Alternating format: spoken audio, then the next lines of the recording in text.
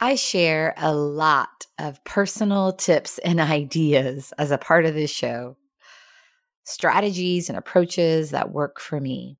And recently, I shared a mantra from one of my favorite books. And in doing so, I felt a bit sheepish and kind of embarrassed. Imposter thoughts kicked in, and I thought, oh my gosh, no one is going to care about this.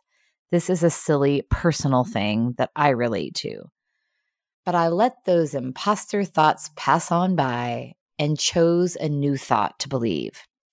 Maybe this will be helpful to someone. So I went ahead and shared. Well, later that day, after sharing the information on social media, my dear friend and someone who's always good for encouragement, Jason Barnaby, reached out and thanked me for what I'd shared. So I told him that I'd felt a bit sheepish about it. And his response was gold.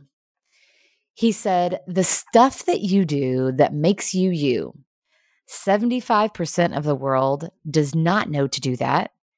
And the other 25% needs to be reminded. Oh, I am so grateful for his words, such beautiful words. I hadn't thought of it that way. What a great perspective.